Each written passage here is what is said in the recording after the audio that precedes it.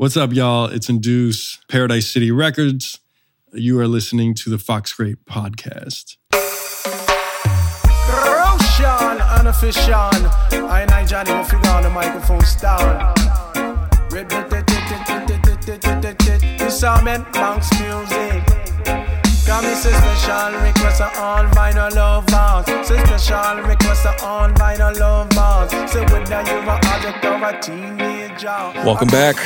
You are now listening to the Fox Grape Podcast, episode number 17? 17. Yeah, 17 deep. Yeah, 17 deep. Good job. So here's the thing, though. We actually started this podcast. I think the date of our first episode was April 1st or April 2nd. And when I was doing my research, I found out that Paradise City Records, which is the shop we're sitting in right now, I think opened April 9th or April 7th? 7th. Yeah, man. Yeah. So when I found that out, I was like, oh, we got to get Ryan on. We got to get Induce on because we kind of started this wave together. Baby. Exactly. We're coming at it from different angles. But I thought that was a funny tidbit, man. Again, I'm your co-host, Sonny Hermano. This is Rick. And as you heard from the top, man, the person who opened the show, his name is Induce, a.k.a. Ryan, who's, like I said, is the owner of Paradise City Records out here in Los Feliz. Co-owner. Shout out to my buddy Stefan. Okay, shout out to Stefan. My bad, Stefan. No disrespect. Co-owner here in Los Feliz, on Hollywood Boulevard. Come check him out, man. So proud. Yeah, so we're gonna get into quite a few things, man, because you kind of been around for a minute as a digger. Yeah, you're a DJ, and you mainly play vinyl, I imagine. A lot. Yeah. Okay. Depends on the gig, but last time I spoke to you, we talked about how before you made a living off of selling records on Discogs. Before you opened the shop. So we're gonna geek out on the vinyl and the digging and what it is that finally propelled you to be here and have your own shop, man, because it's a beautiful thing to see. But let's start with that, because you're from Miami originally, right? Yeah. Talk to us about this shop, being that it's 6 months old now, half a year, essentially. Yeah. So what's it been like? What's it been like owning your shop now for half a year? It's like a mix. It's a big mix of emotions. It's an emotional roller coaster. There's ups and downs and greats and highs and lows. It's weird. Let's talk about those highs. I imagine when you first opened, it was popping, I hope. The first, our opening day was insane. Okay. And every one of my friends was told me after the fact, you should have seen the look on your face. You look so happy. And yeah, I am. I mean, I like making money, and we made a lot of money that day. I mean, it's not just the money, but sure, but it helps. I mean, when you're in a business. So what drives that? Because you go from DJ, buying your own records, enjoying them, whatever, and then maybe you get into the digging and you become more of an aficionado. What's behind just continuing to want to just keep pushing that? I mean, it stems from hip hop, just starting out as a hip hop DJ. And, I first was buying hip hop records, and then that turned into, I want all the samples. So then I'm buying jazz and rare groove or whatever, R&B records, soul records. And then that turned into, I also at some point, disco, this is cool too. And then that was Italo disco is crazy too. I love that. Right, so it's just I don't know. If you came in the store, you can see everything in the store is stuff I'm into. Right. Cool. I'm not, I still have friends that are somewhat like this to this day. They're still so just mainly hip hop dudes, Yeah. And I've never been that way. So would you say the shop, Paradise City, it's Paradise City Records and Stuff, right? Records. Just in case you haven't seen, there's actually more than records in this store. Much stuff here. There's stuff in here. There's dope t-shirts, hip hop t-shirts. There's some that were mine. They're all mine. Oh, okay. Yeah. What size? Damn, they're not going to fit me then. No, the smallest one is the most depth. What size is that? I was looking at that. I think it's an XL, but it fits like a small L. Oh, I might have to try that on before that just to make sure. But you also sell toys, right? Yeah. Well, I try. Right. they're for sale. They are whether you for sell sale. them or not. Yeah. It's a different story. No, it's just that we're still so new that obviously mostly people come in here for records. They don't even know there's toys. Right. So, but I guess what I was getting at is like you kind of alluded to earlier, the record shop is almost like an extension of you and who you are. So do you feel like it's your curated selection? It's not just a record store. It's like Induce's record store. It's like Induce's life. It's like the Jurassic Park toys I bought when I was 12. Yeah. And I kept in a box. Dang. Like all the hip hop t-shirts I got because me and my buddies did Street Team for Loud Records, for Raucous Records. Oh shit. Yeah. What were the tips that, if any, that were given to you? Because I know we've talked off air and you have many friends in Miami. You know all the shop owners basically. Yeah. Did they give you any tips? Or? Oh, for sure. I'm like on the phone with my buddy Mikey at Technique Records every other day. Shout out to Technique Records. Shout out to Technique. Yeah. Mikey gives me a ton of advice. And I mean, as far as like specifics, I mean, no, I don't want you to specific. I don't want you to give away any strategies or anything like that necessarily. But I mean, advice on like, hey, a slow day is going to be like this. Yeah. This is what you gotta kind of have to do. Or that's one of the, when I was talking about roller coasters, like that's definitely it. And not only have I never worked like or ran a shop really in 15 years. Okay. Like I haven't had a job in 15 years. Damn. Like I've been DJing and selling records on Discogs for that since 2004, somewhere around there. Yeah. So like it's very weird. And then opening a retail shop, and we have a day where we do, I mean, it's like we would have multiple like $0 days. Oh. And like when that happened, I was like, oh God, what did I just get myself into? Like, what am I doing? So that's when you hop on the phone with your buddy. For sure. I call up Mikey and I'm like, yo, this is great. Like, what is this? Or I talk to other people. Like, I have another friend whose girl has a retail like clothing shop. Okay, yeah. And basically everyone I talked to was like, look, the summers suck. It's crazy. Like everyone, if you have a retail store, it's just a known thing that you do bad in the summer. But did you know that going into it? Or? No. No, not at all. No, it wasn't until Mikey, I remember like one day Mikey was like, oh yeah, we only did like $dollars today. I was about to like put a gun to my head. And I was like, I guess 0 is like okay for me. Well, for being a brand new shop, especially. Brand new shop. Yeah, he's had a shop for 10 years. Yeah. Like in one form or another. So he's already locked in. He knows how to do it. He's very good at making a shop successful. Okay. So are there any like, I don't know, business books or anything that you kind of go to just for like clarity? I mean, because it's a shop, but you're dealing with like a limited resource here. Like it's crazy because like a lot of the stuff is in terms of inventory. Inventory. Yeah. No, that's the wild. So it's more about relationships and trying to like. It's inventory is the wildest shit that I came to learn too. Like or one of like. Right. I had no idea how fast the store will go through records. To that point, this shop is mostly used records only, correct? Yeah.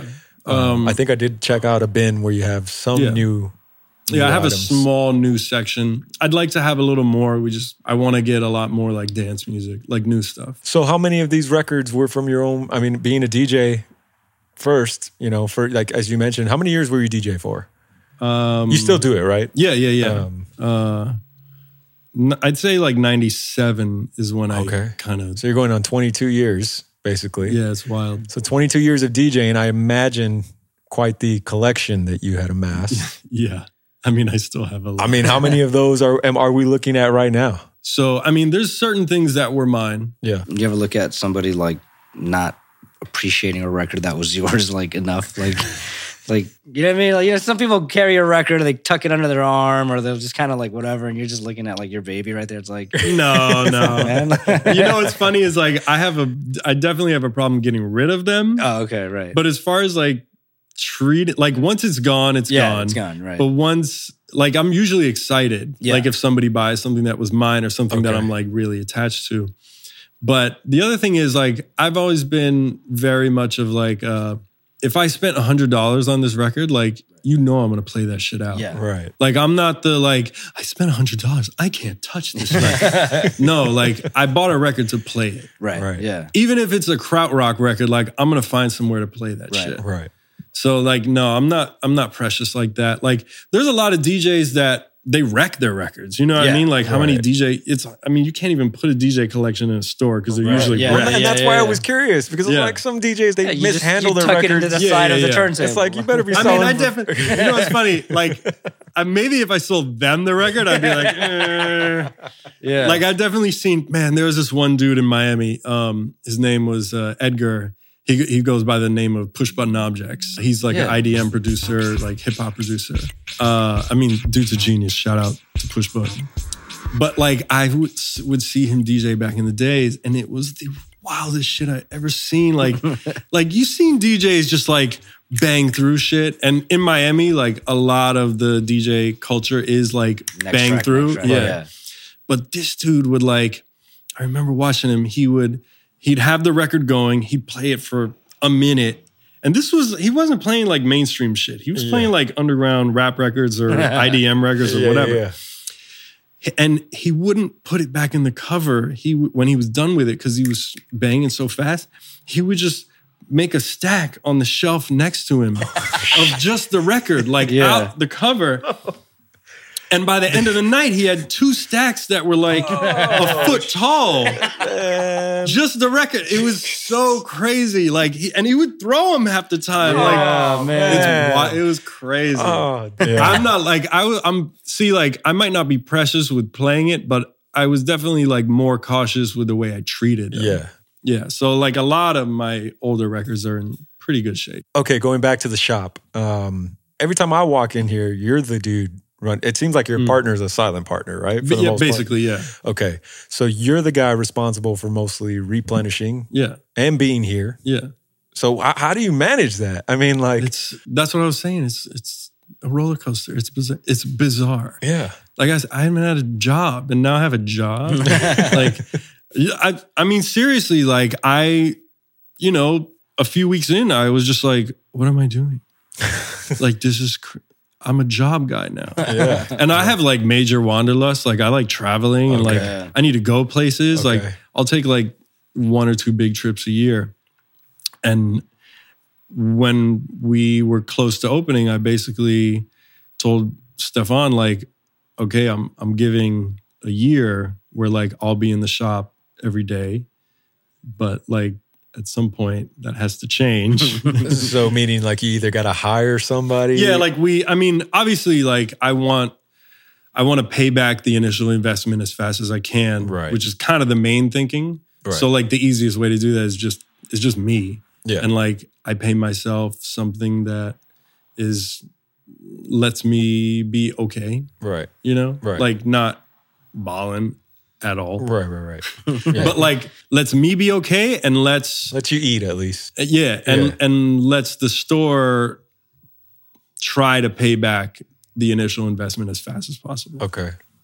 I remember you telling me the story of how right before you opened, you went to Miami. Oh yeah. Yes. Well, I mean, I had to go for a wedding. Okay. But I kind of silver lined it because I was going to stay for 2 weeks. Okay. And my partner, Stefan, was like, why do you have to stay for 2 weeks? The wedding, how long is the wedding? It's an Indian wedding. And this was exactly how long before the shop opened? 3 weeks, maybe. Okay. Like, we were very close. Yeah. But, okay, the silver lining is I can always find records in Miami. Yeah. And I found no records in Miami. Yeah, okay. Very minimal. Yeah. Very minimal. Okay. But the reason why I bring up that story is because I remember the follow-up to that was you started talking to me about how you had a connect specifically in Miami. Yeah. Didn't come through that specific trip. No. But in the past, as you were selling on Discogs?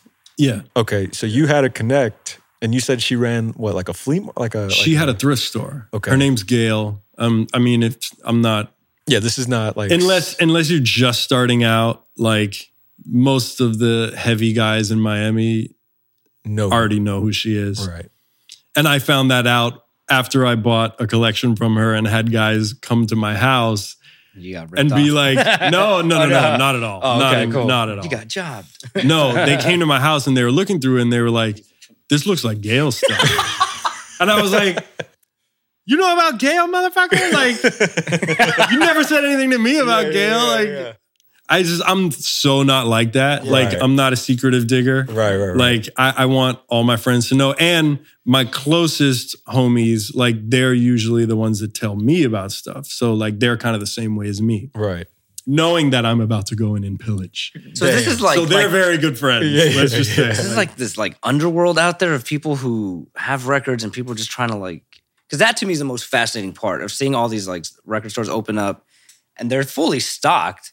And you follow some of these folks' Instagrams and you just see a U-Haul with the boxes filled to the, to the brim. Yeah. Honestly, I don't know how they do it in Miami.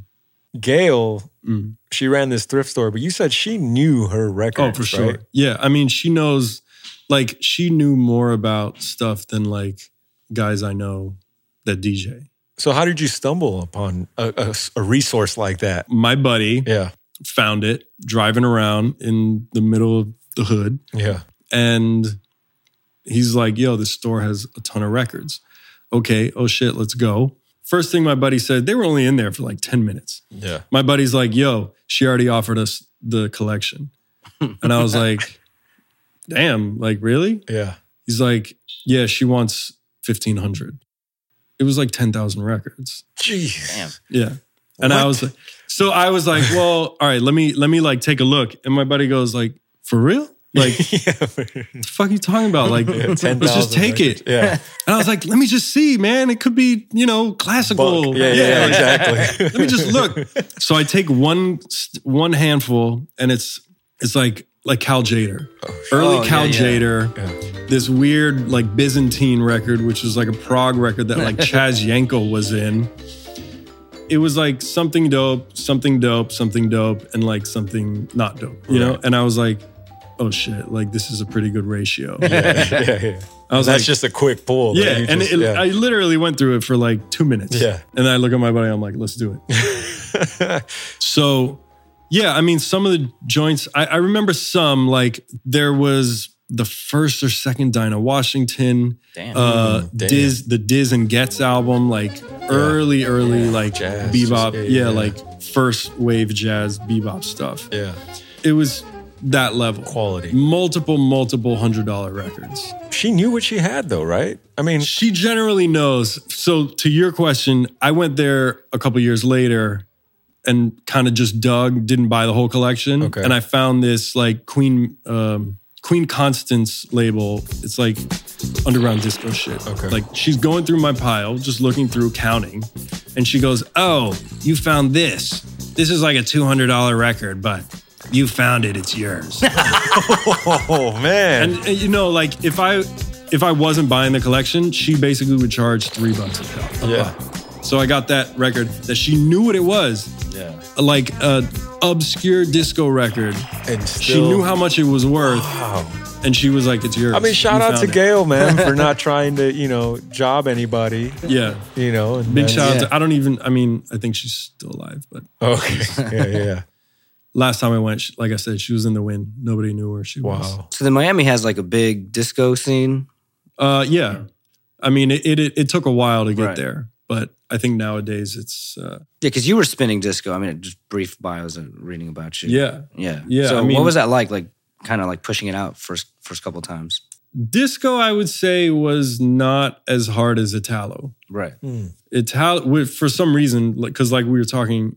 before we started. Off the air. Yeah, like High Energy was like really big in Miami, but we were generally playing to like a young crowd, like people our age. Yeah. We wanted to do something that was kind of, okay, so since electro class is popping now, like you guys can maybe understand Italo and like get with that. And I remember they were basically warehouse parties. It was in like an old fucking rundown building. Nice. Which is wild for Miami because that doesn't really happen. Yeah.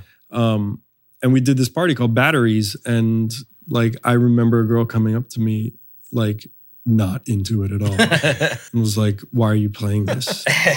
Like, yeah. So the Italo thing was tough. Right. Because it did eventually pop off. It had its renaissance, right? Yeah, I mean, I think it's still happening. It's still happening now, but I mean, when I think of the Italo Renaissance, though, I think of like the label Italians do it better and just kind of the wave that they kind of helped usher in. Yeah. Which, by the way, shout out to them because the packaging of their vinyl and their wax is fucking beautiful, man. Like that's, you know, when you dig through it, like it sticks out, man, and it's just like, I'm taking this.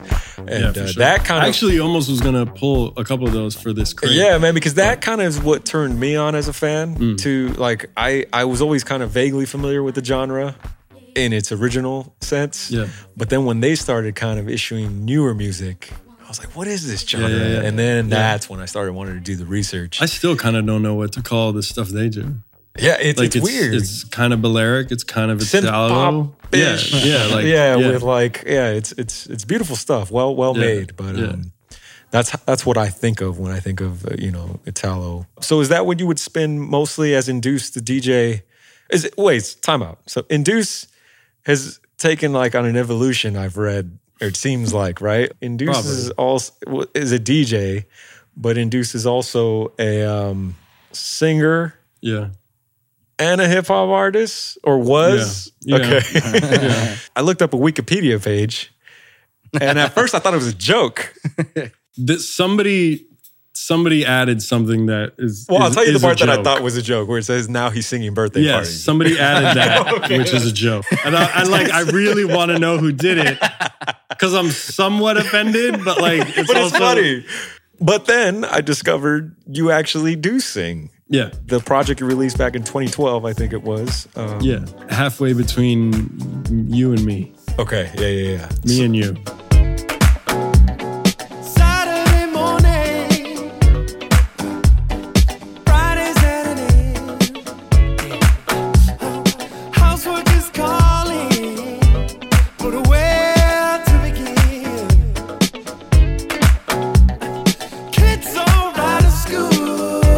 Was that the latest incarnation of Induce? Is that who you still are? There's newer stuff that hasn't come out. Okay. That's very different.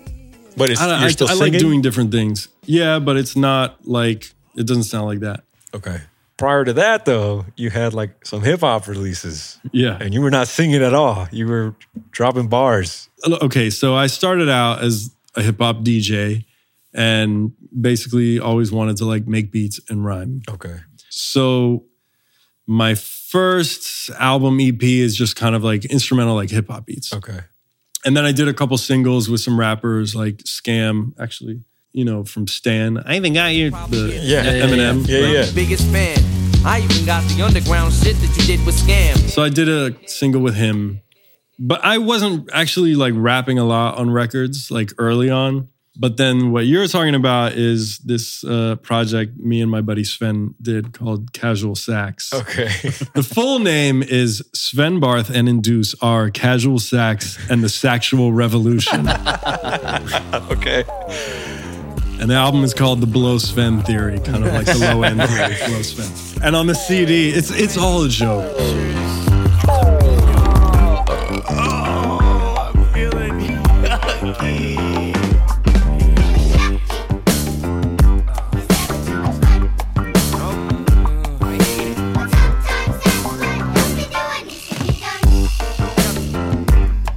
Feeling yucky, man. I just stubbed my big toe, then I fell down the stairs, broke my leg and elbow. For real, man? That sucks. I wish I had a fat butt. I fell off my moped while I was trying to gas up. That sucks too, man, but listen to this. Killer bees flew up my wiener while I was trying to take a piss. Oh, that's crazy. I got something for you. Right, fully just it reminded me, when I saw the video, it reminded me of like the Andy Samberg type vibe that, and not to disrespect. I take offense to that. Sorry. Because we did it earlier and better. But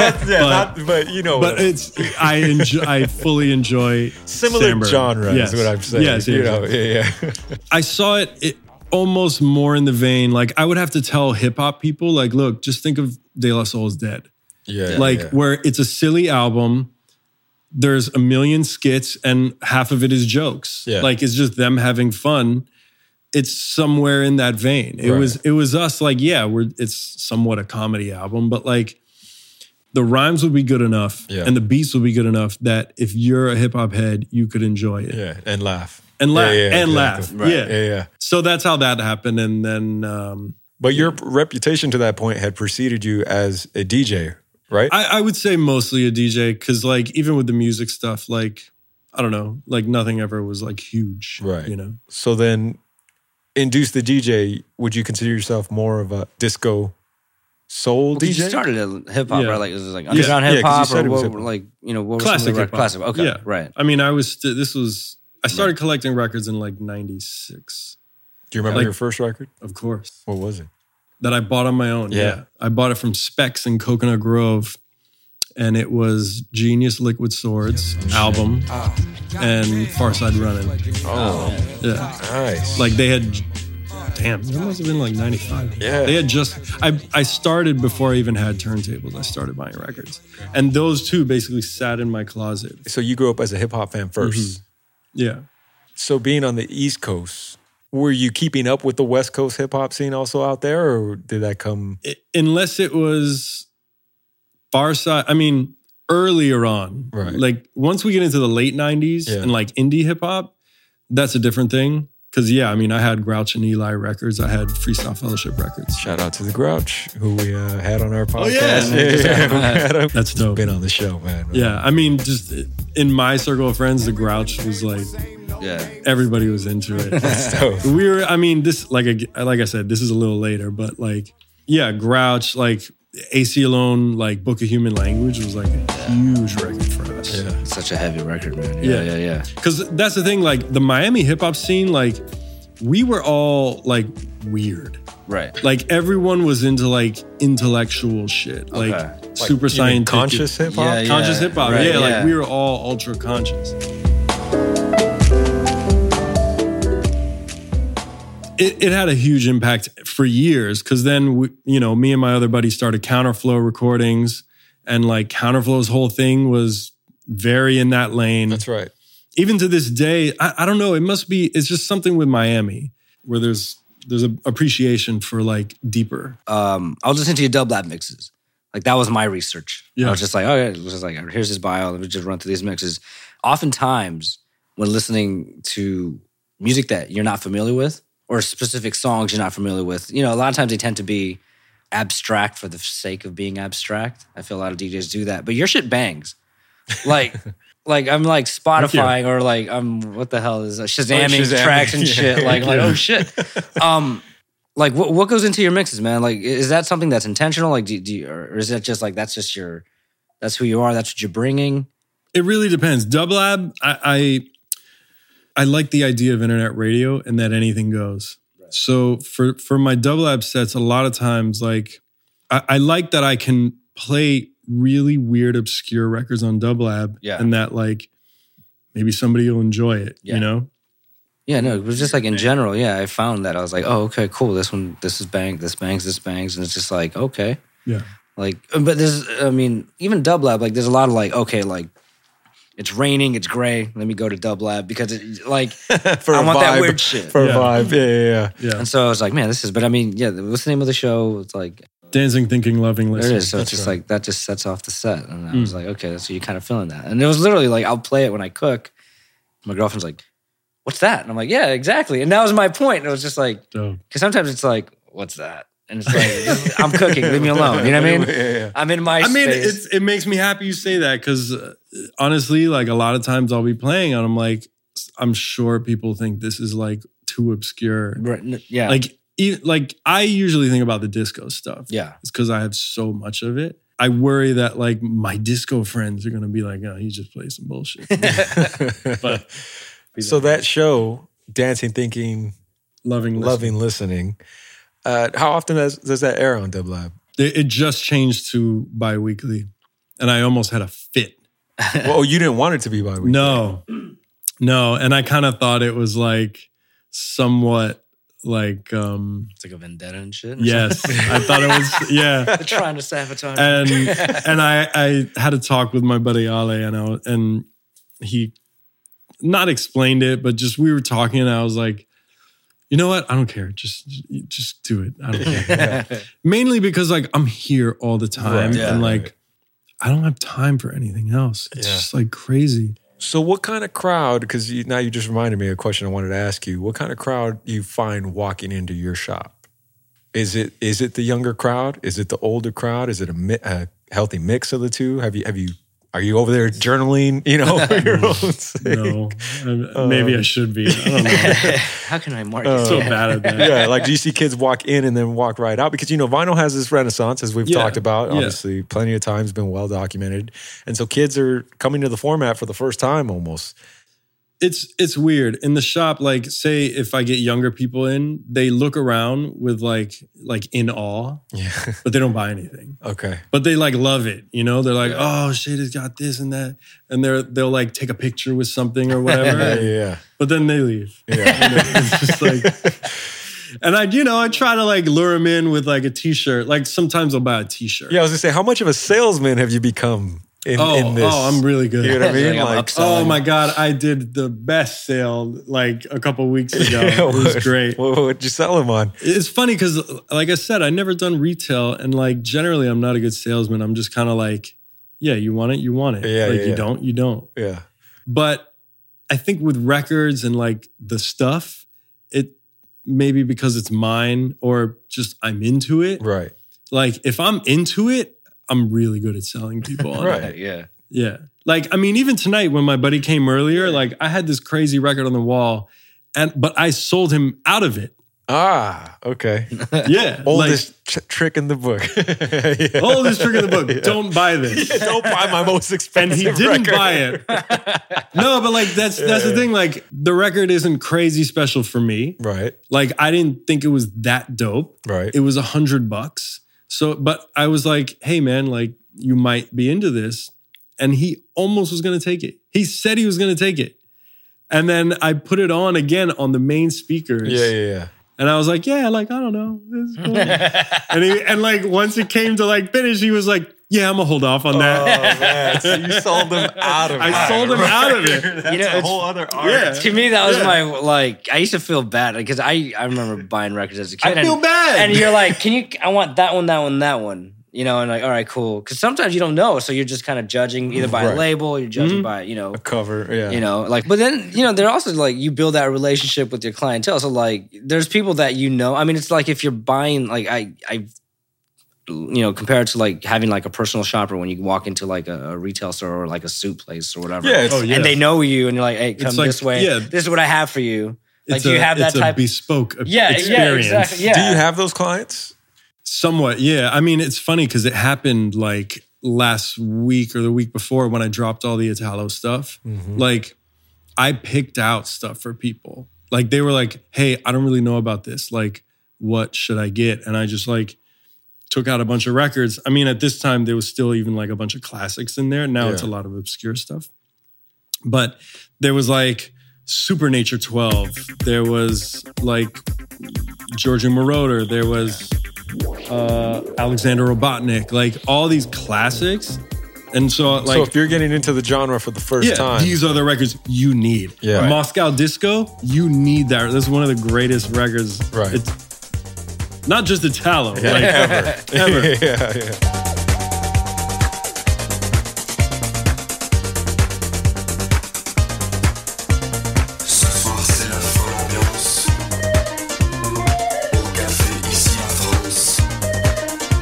So yeah, it happened a few times, and like maybe the second or third person that I did it with was like, dude, this is awesome. Like you're basically digging for me. Yeah. People should know about this. Like That's wild. You come to this store and you're curating your own curated records. But it's true because a lot of times it's an ego thing where you just gotta like, I mean, that's my situation. It's like, it's like I'd rather much let me figure it out because I want to act like I know what the fuck I'm doing in here. It's a pride thing. Man. Oh, I mean, it happens every day. Like somebody comes in and they tell me some artist, and I'm like, nope, I don't know. Yeah. I don't mind. Like I don't mind. Like I like telling people I don't know things. Yeah. Right. Yeah. But the deal I did a couple weeks ago, I was on cloud nine.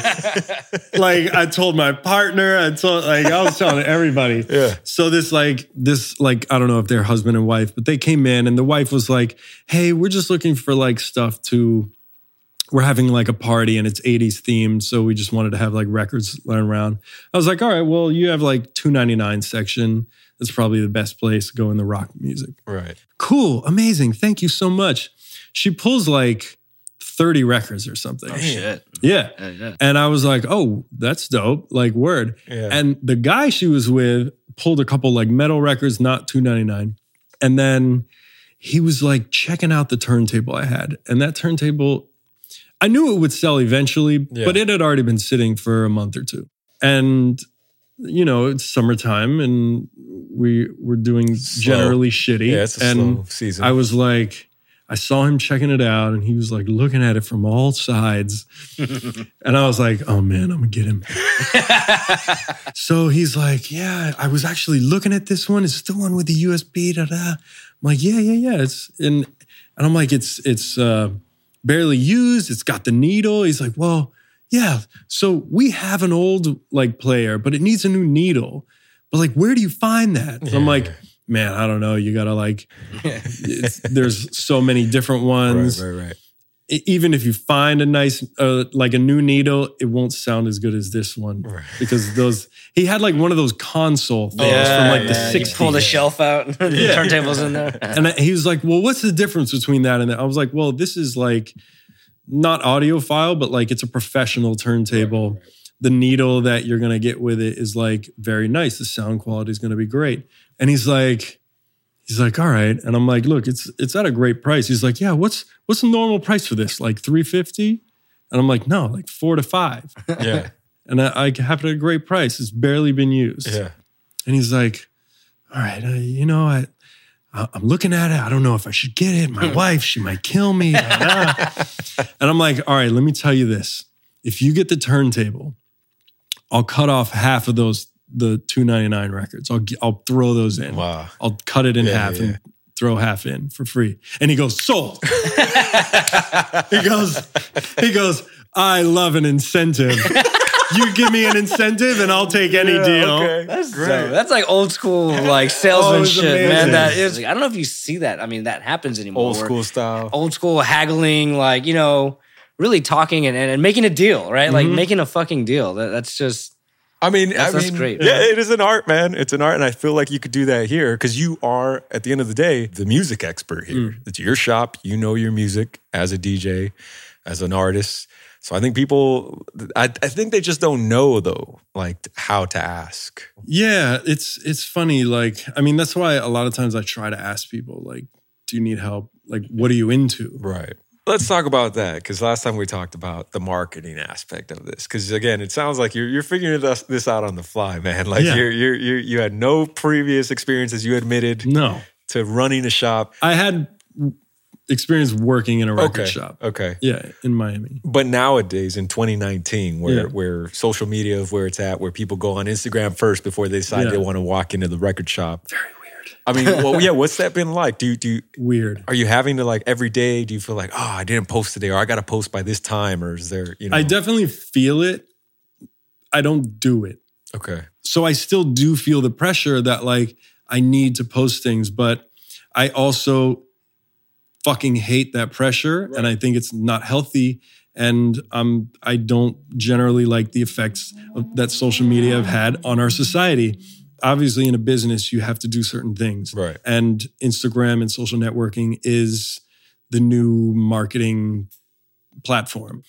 But personal or business-wise, like if you are running a social network, you care about likes. And it's not, you shouldn't. Because especially from what I noticed, it doesn't fucking matter. Yeah. I'll put out stuff. I put out like all this krautrock stuff, metal. It was like a collection of like krautrock, metal, prog rock. Okay. And like some ambient stuff. Like hard to find stuff? Yeah. Yeah. Yeah. And like I had 3 can records, 2 of them were sealed, right? I post it, maybe 60 likes. Nobody comes the day it drops. Oh my God. Nobody. Yeah. Nobody came for it. Yeah. Italo stuff. I posted like 3 posts, like showing a ton of the stuff. Right. Like this stuff you do not find. 20 likes. The Saturday it dropped, we had like 4 or 5 people that came for it. Yeah. Made a nice amount of money. Yeah. Like, how does that make sense? Yeah. The Instagram numbers, like, it doesn't add up. Exactly. Like, so how important is it really? Like, it's definitely important to post something and let people know. But like, just finding like anything to post, if there's nothing to post, like that's right. I'm not that into that. What about Yelp culture? As a business owner, you know what I mean, and especially a new one, because many, and I'm guilty of this. I don't know about you, but I find myself, if I've never been to a place before, or a shop, a store, a restaurant, I'm Yelping, and it's usually like for 4 stars and up. Yeah. All right, cool, safe. Yeah, I was in Atlanta, and I think I told you, like, this record shop outside of the stadium. It was like the guy's racist, and I was like, maybe someone had a bad experience. And it was like 4 or 5. I'm like, all right, I'm not going. Whoa. Like, I'm just like, exactly. So that's what I mean. Like, so I was like, that like affected. Yeah, that definitely was like, okay, fuck that guy. I kind of stopped relying on Yelp. I'll go to Yelp to look at the hours. Of the shop. To find the find a shop. Exactly. Yeah. But I more so now go to Instagram to get a better vibe for what they're actually carrying in that shop. You know, and so Instagram gives me like the quickest view to see what they carry. Yeah. But Yelp can be important to some. You know, like I said, I use it for restaurants all the time. Yeah, for sure. You know, my wife and I, 4 stars, we're in. 3.5 stars, ooh. Like, you know what I mean? Like, it's weird. It's just weird. Yeah. It's weird how that half-star difference matters. Yeah. And like, let's keep looking. Yeah, like, have you found that that's impacted you now being on the owner side of it? Do you use it as a consumer, you know, yourself as a customer? And what's that like for you, that relationship? Because you say you wrestle with social media. Yeah. You know, I don't know if Yelp is really a social media type of thing. It's Yellow Pages. Yeah, it's Yellow Pages. With reviews, though. Because Yellow Pages wouldn't have, like, tell you this place fucking sucks. You know what I mean? Like, I mean, I knew it was important. It's important to have reviews, number one, and have good reviews. Right. Like, obviously, like you said, 4 stars, cool, 3.5. It's totally true. Although, you know, I've definitely been to some restaurants. 3.5, oh, it's LA. Yeah. And what I didn't know is that Yelp like takes ad money from businesses to like push them towards the top. Yeah. And not even that, like to even show them at all. Like sometimes, like they called me every day. Yelp did? Yeah, for like a month. Hey, Ryan, we just want to check in.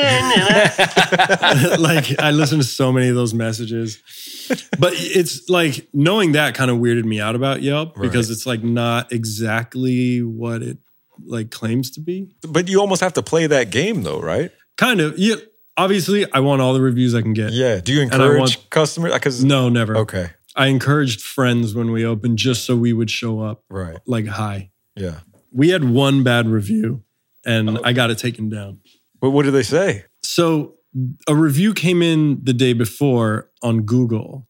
And like, I was like, I don't care. Nobody cares about Google reviews. But we're just losing sponsors left and right here. Fuck Google, fuck Instagram, fuck Yelp.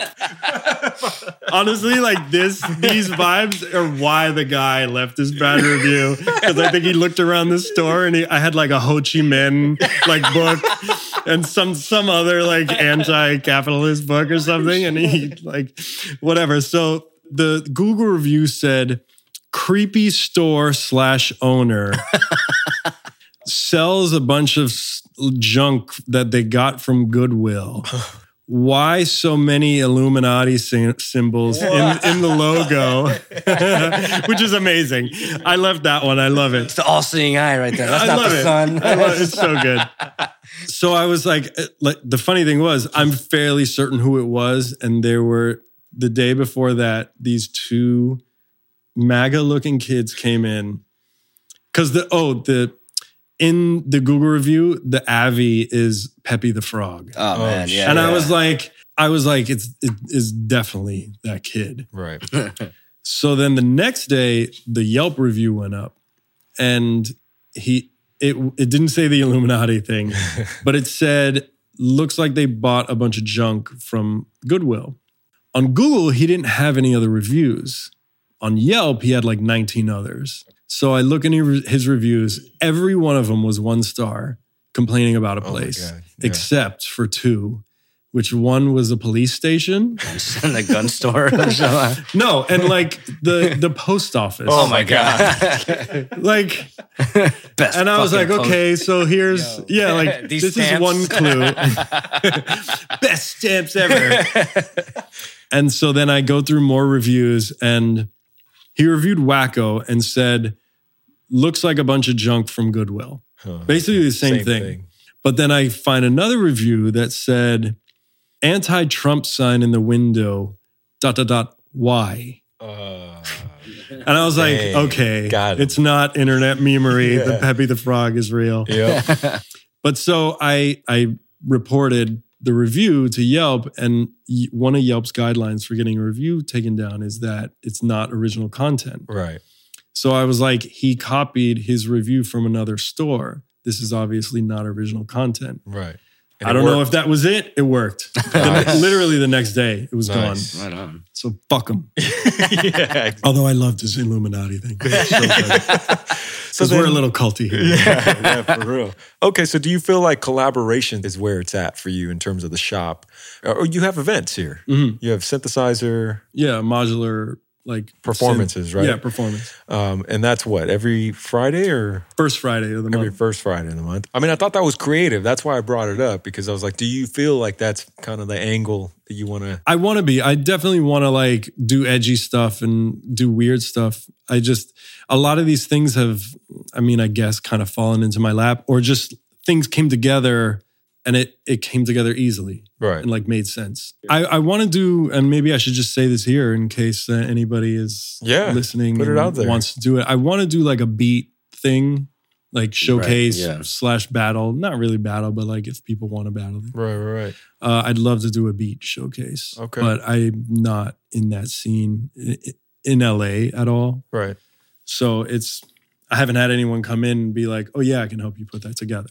Let's transition then, because I had you pick out some records from the shop that may or may not be from your personal collection, but they're records okay.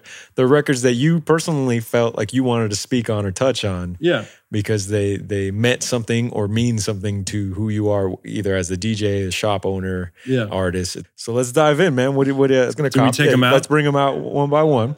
So this is a Tribe album. Tribe Called Quest, Beats, Rhymes, and Life. Kind of inspired off the air a little heated debate amongst the three Tribe of us. Called Quest album. Yeah, because we were debating Tribe's work. I mean, that was for me the record that I just started listening to hip hop more that year. Right. It's the first Tribe record you had ever definitely heard. a first. Well, I was familiar with their singles, but that was the first like cassette that I had that front to back, like. I just hit play and that was it. There was no skipping, there was no whatever. No.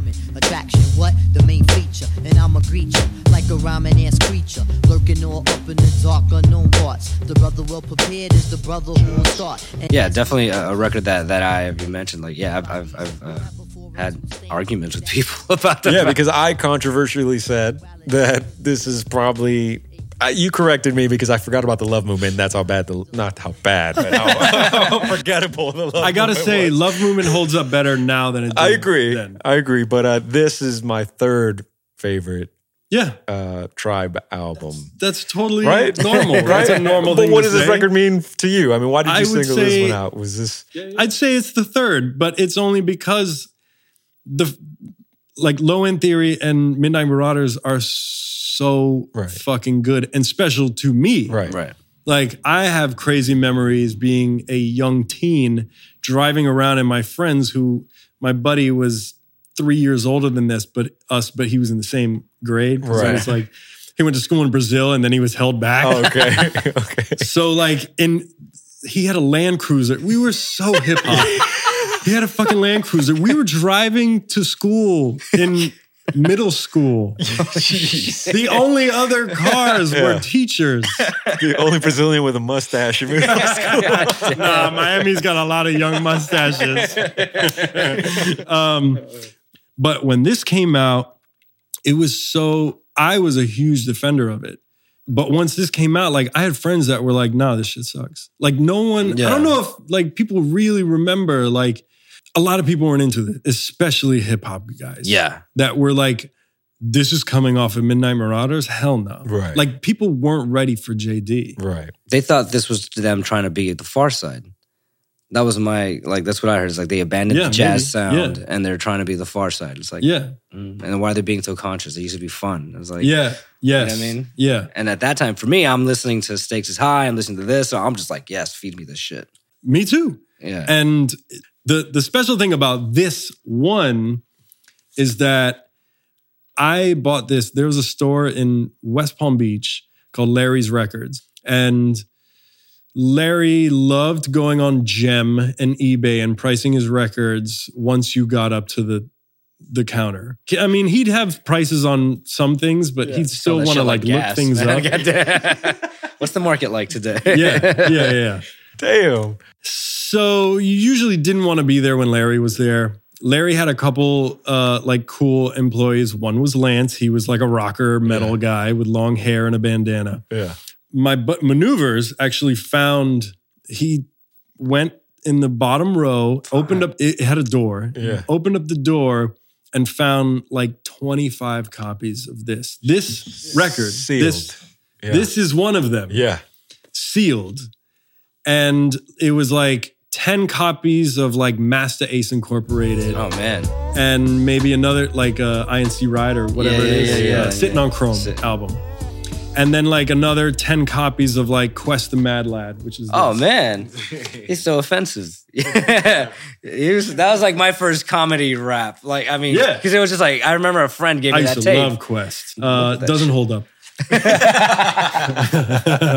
The beats are really good, but he's not great. But so, we tried going up, and the first time we tried, it was, no, I can't sell those. Second time we tried, this was a little later, I don't know, maybe a month later or something.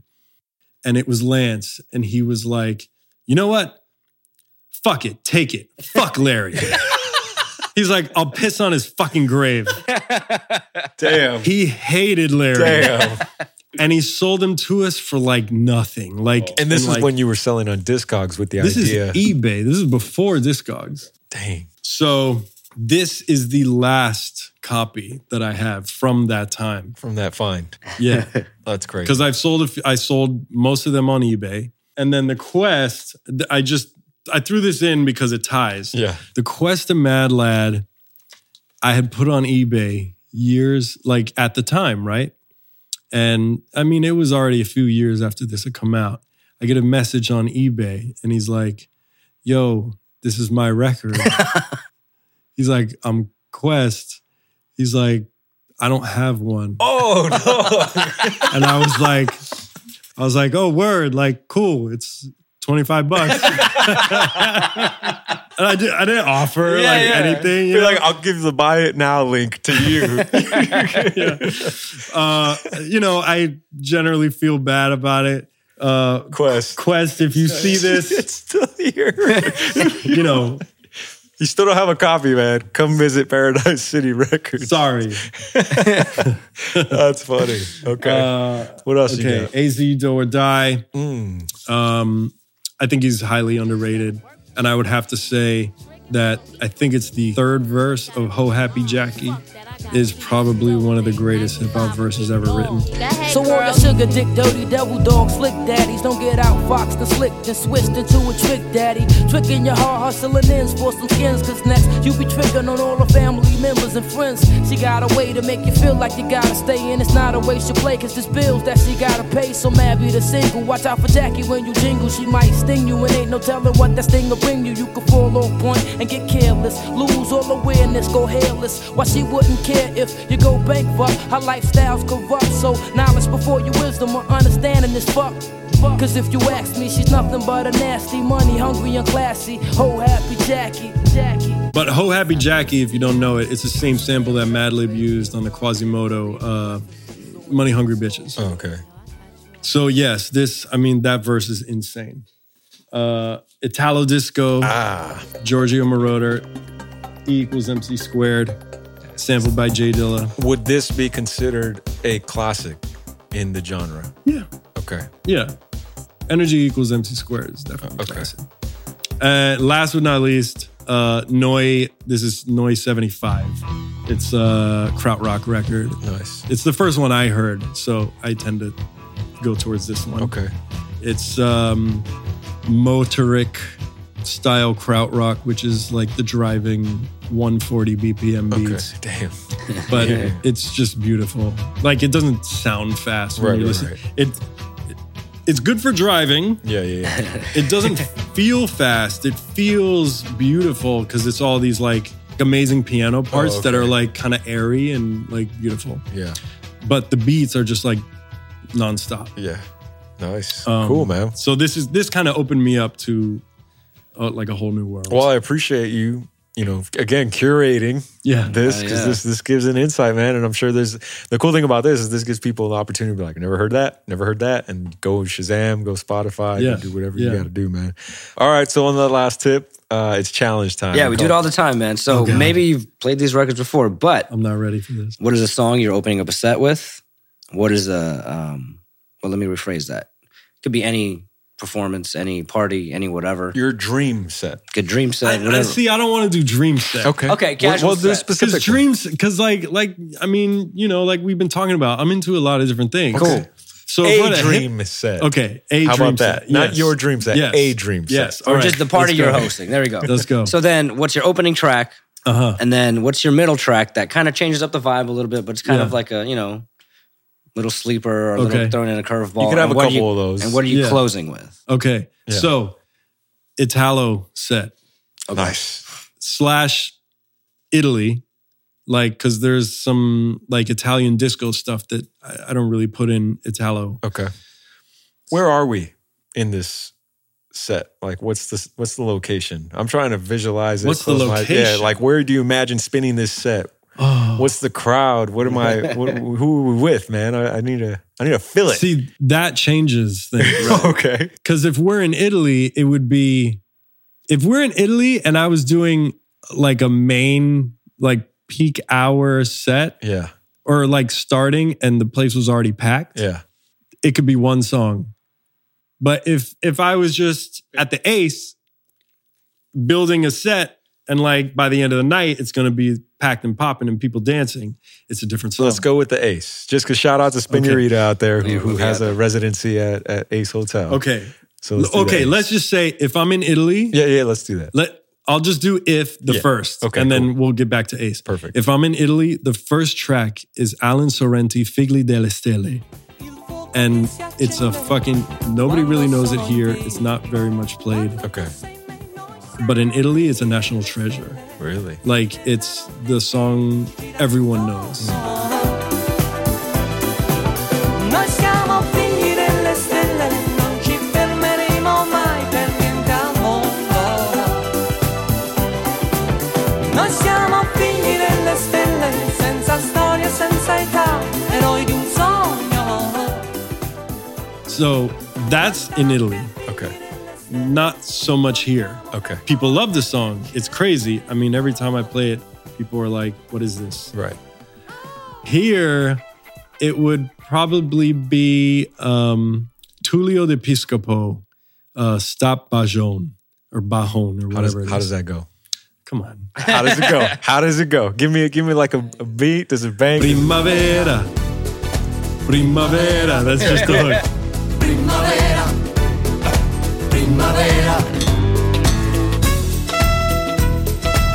So that is like 104 BPMs. Okay. So it's like the perfect, I like to start out sets around 99 or to like 100. Okay. So that's first. Yeah. All right, middle? Couple gems. A couple? Yeah. Damn. I've been playing a lot this one track, and it's another one that not a lot of people know, but like when it comes on, people are like, what is this? It's called Tobago by Pat and Pats.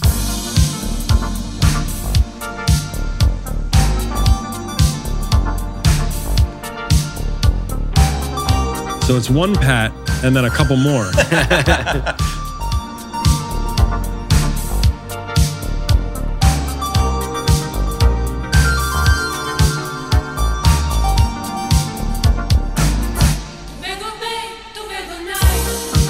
Yeah, a lot of times I play it and people are like, what is this? Like, this is amazing. Okay, so that's a gem. Yeah.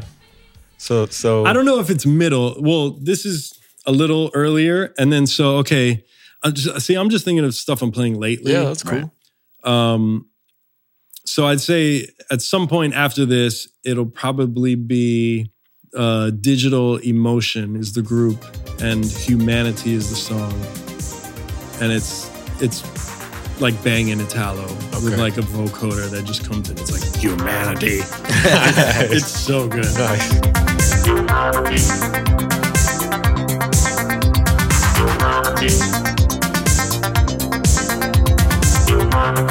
And then my last track, Set Closer. And it could be a couple things, but usually, and it's so cliche, but it works so well, is Donna Summer, I Feel Love. Yeah. Especially if it's like an earlier night, like, because usually you want to drop that peak hour, right? But like at the Ace, it tends to build and build and build. So I don't want to drop Donna Summer like too early.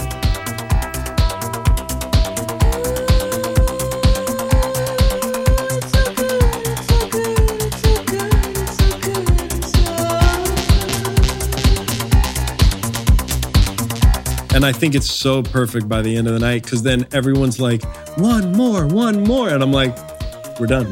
That's it. It's usually that or a number of names, Charivari. Like, but. So how does that one go? It's like.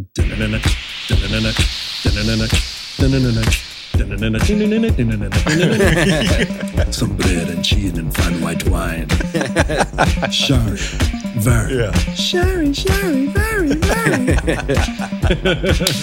Beautiful. Okay. It's amazing. Cool. Some bread and cheese and fine white wine. Designer shoes are but a matter of time. Could this be the real thing? Or is this just another fling? That's wild, man. Cool. Well, I appreciate you playing the game. I Feel Love. Yeah. That. I mean, do you spin? I mean, nowadays your main hustle is here. Yeah. Trying to get the shop going. Yeah.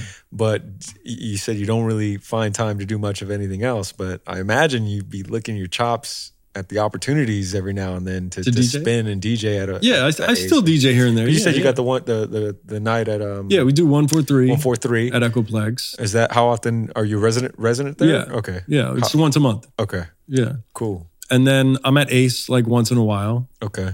I play at 82. Okay. In the Arts District. Yeah. I'm usually there once a month, maybe twice. And to keep up with all that stuff, they can find you at your personal Instagram, which is at Induce 1. Induce number 1? Induce, yeah, number 1. Cool. All right, cool, man. Well, I think that's all I got. Nice. Thanks for being so generous with your time, man, and hosting us in the shop. I love this shit. Yeah, dude. So again, just for more information, man, we highly recommend you come out to the shop. It's a dope shop, well curated. Thank you. Paradise City Records and stuff. For now. The Instagram for that is at Paradise City Records. Paradise City Records, LA. Basically, once you get Paradise City Records in there, it'll pop up. You'll see. Go to Yelp, leave them a 4 or 5 star review, not 3.5. I say 4 or 5 because that's good enough, right? Give me the 5. Just fuck it. Give me the 5. No, come check it out. Stay posted for any of his events. Again, catch his Dublab show also, which is now bi-weekly. And First and third Thursdays. Okay, cool. And it's called, again, one more time, Dancing, Thinking, Loving, Listening. You can catch us at thefoxcrate.com. You can listen to the podcast on SoundCloud, Spotify, Apple Podcasts. Season 1 is winding down, man. We have a few more episodes left for y'all. Stay tuned. We hope to keep making moves and keep getting great guests on, like Induce, aka Ryan. So for Ryan, we are the Fox Crate Podcast. Again, I am your co-host, Sonny Hermano. This is Rick. Peace. Woo.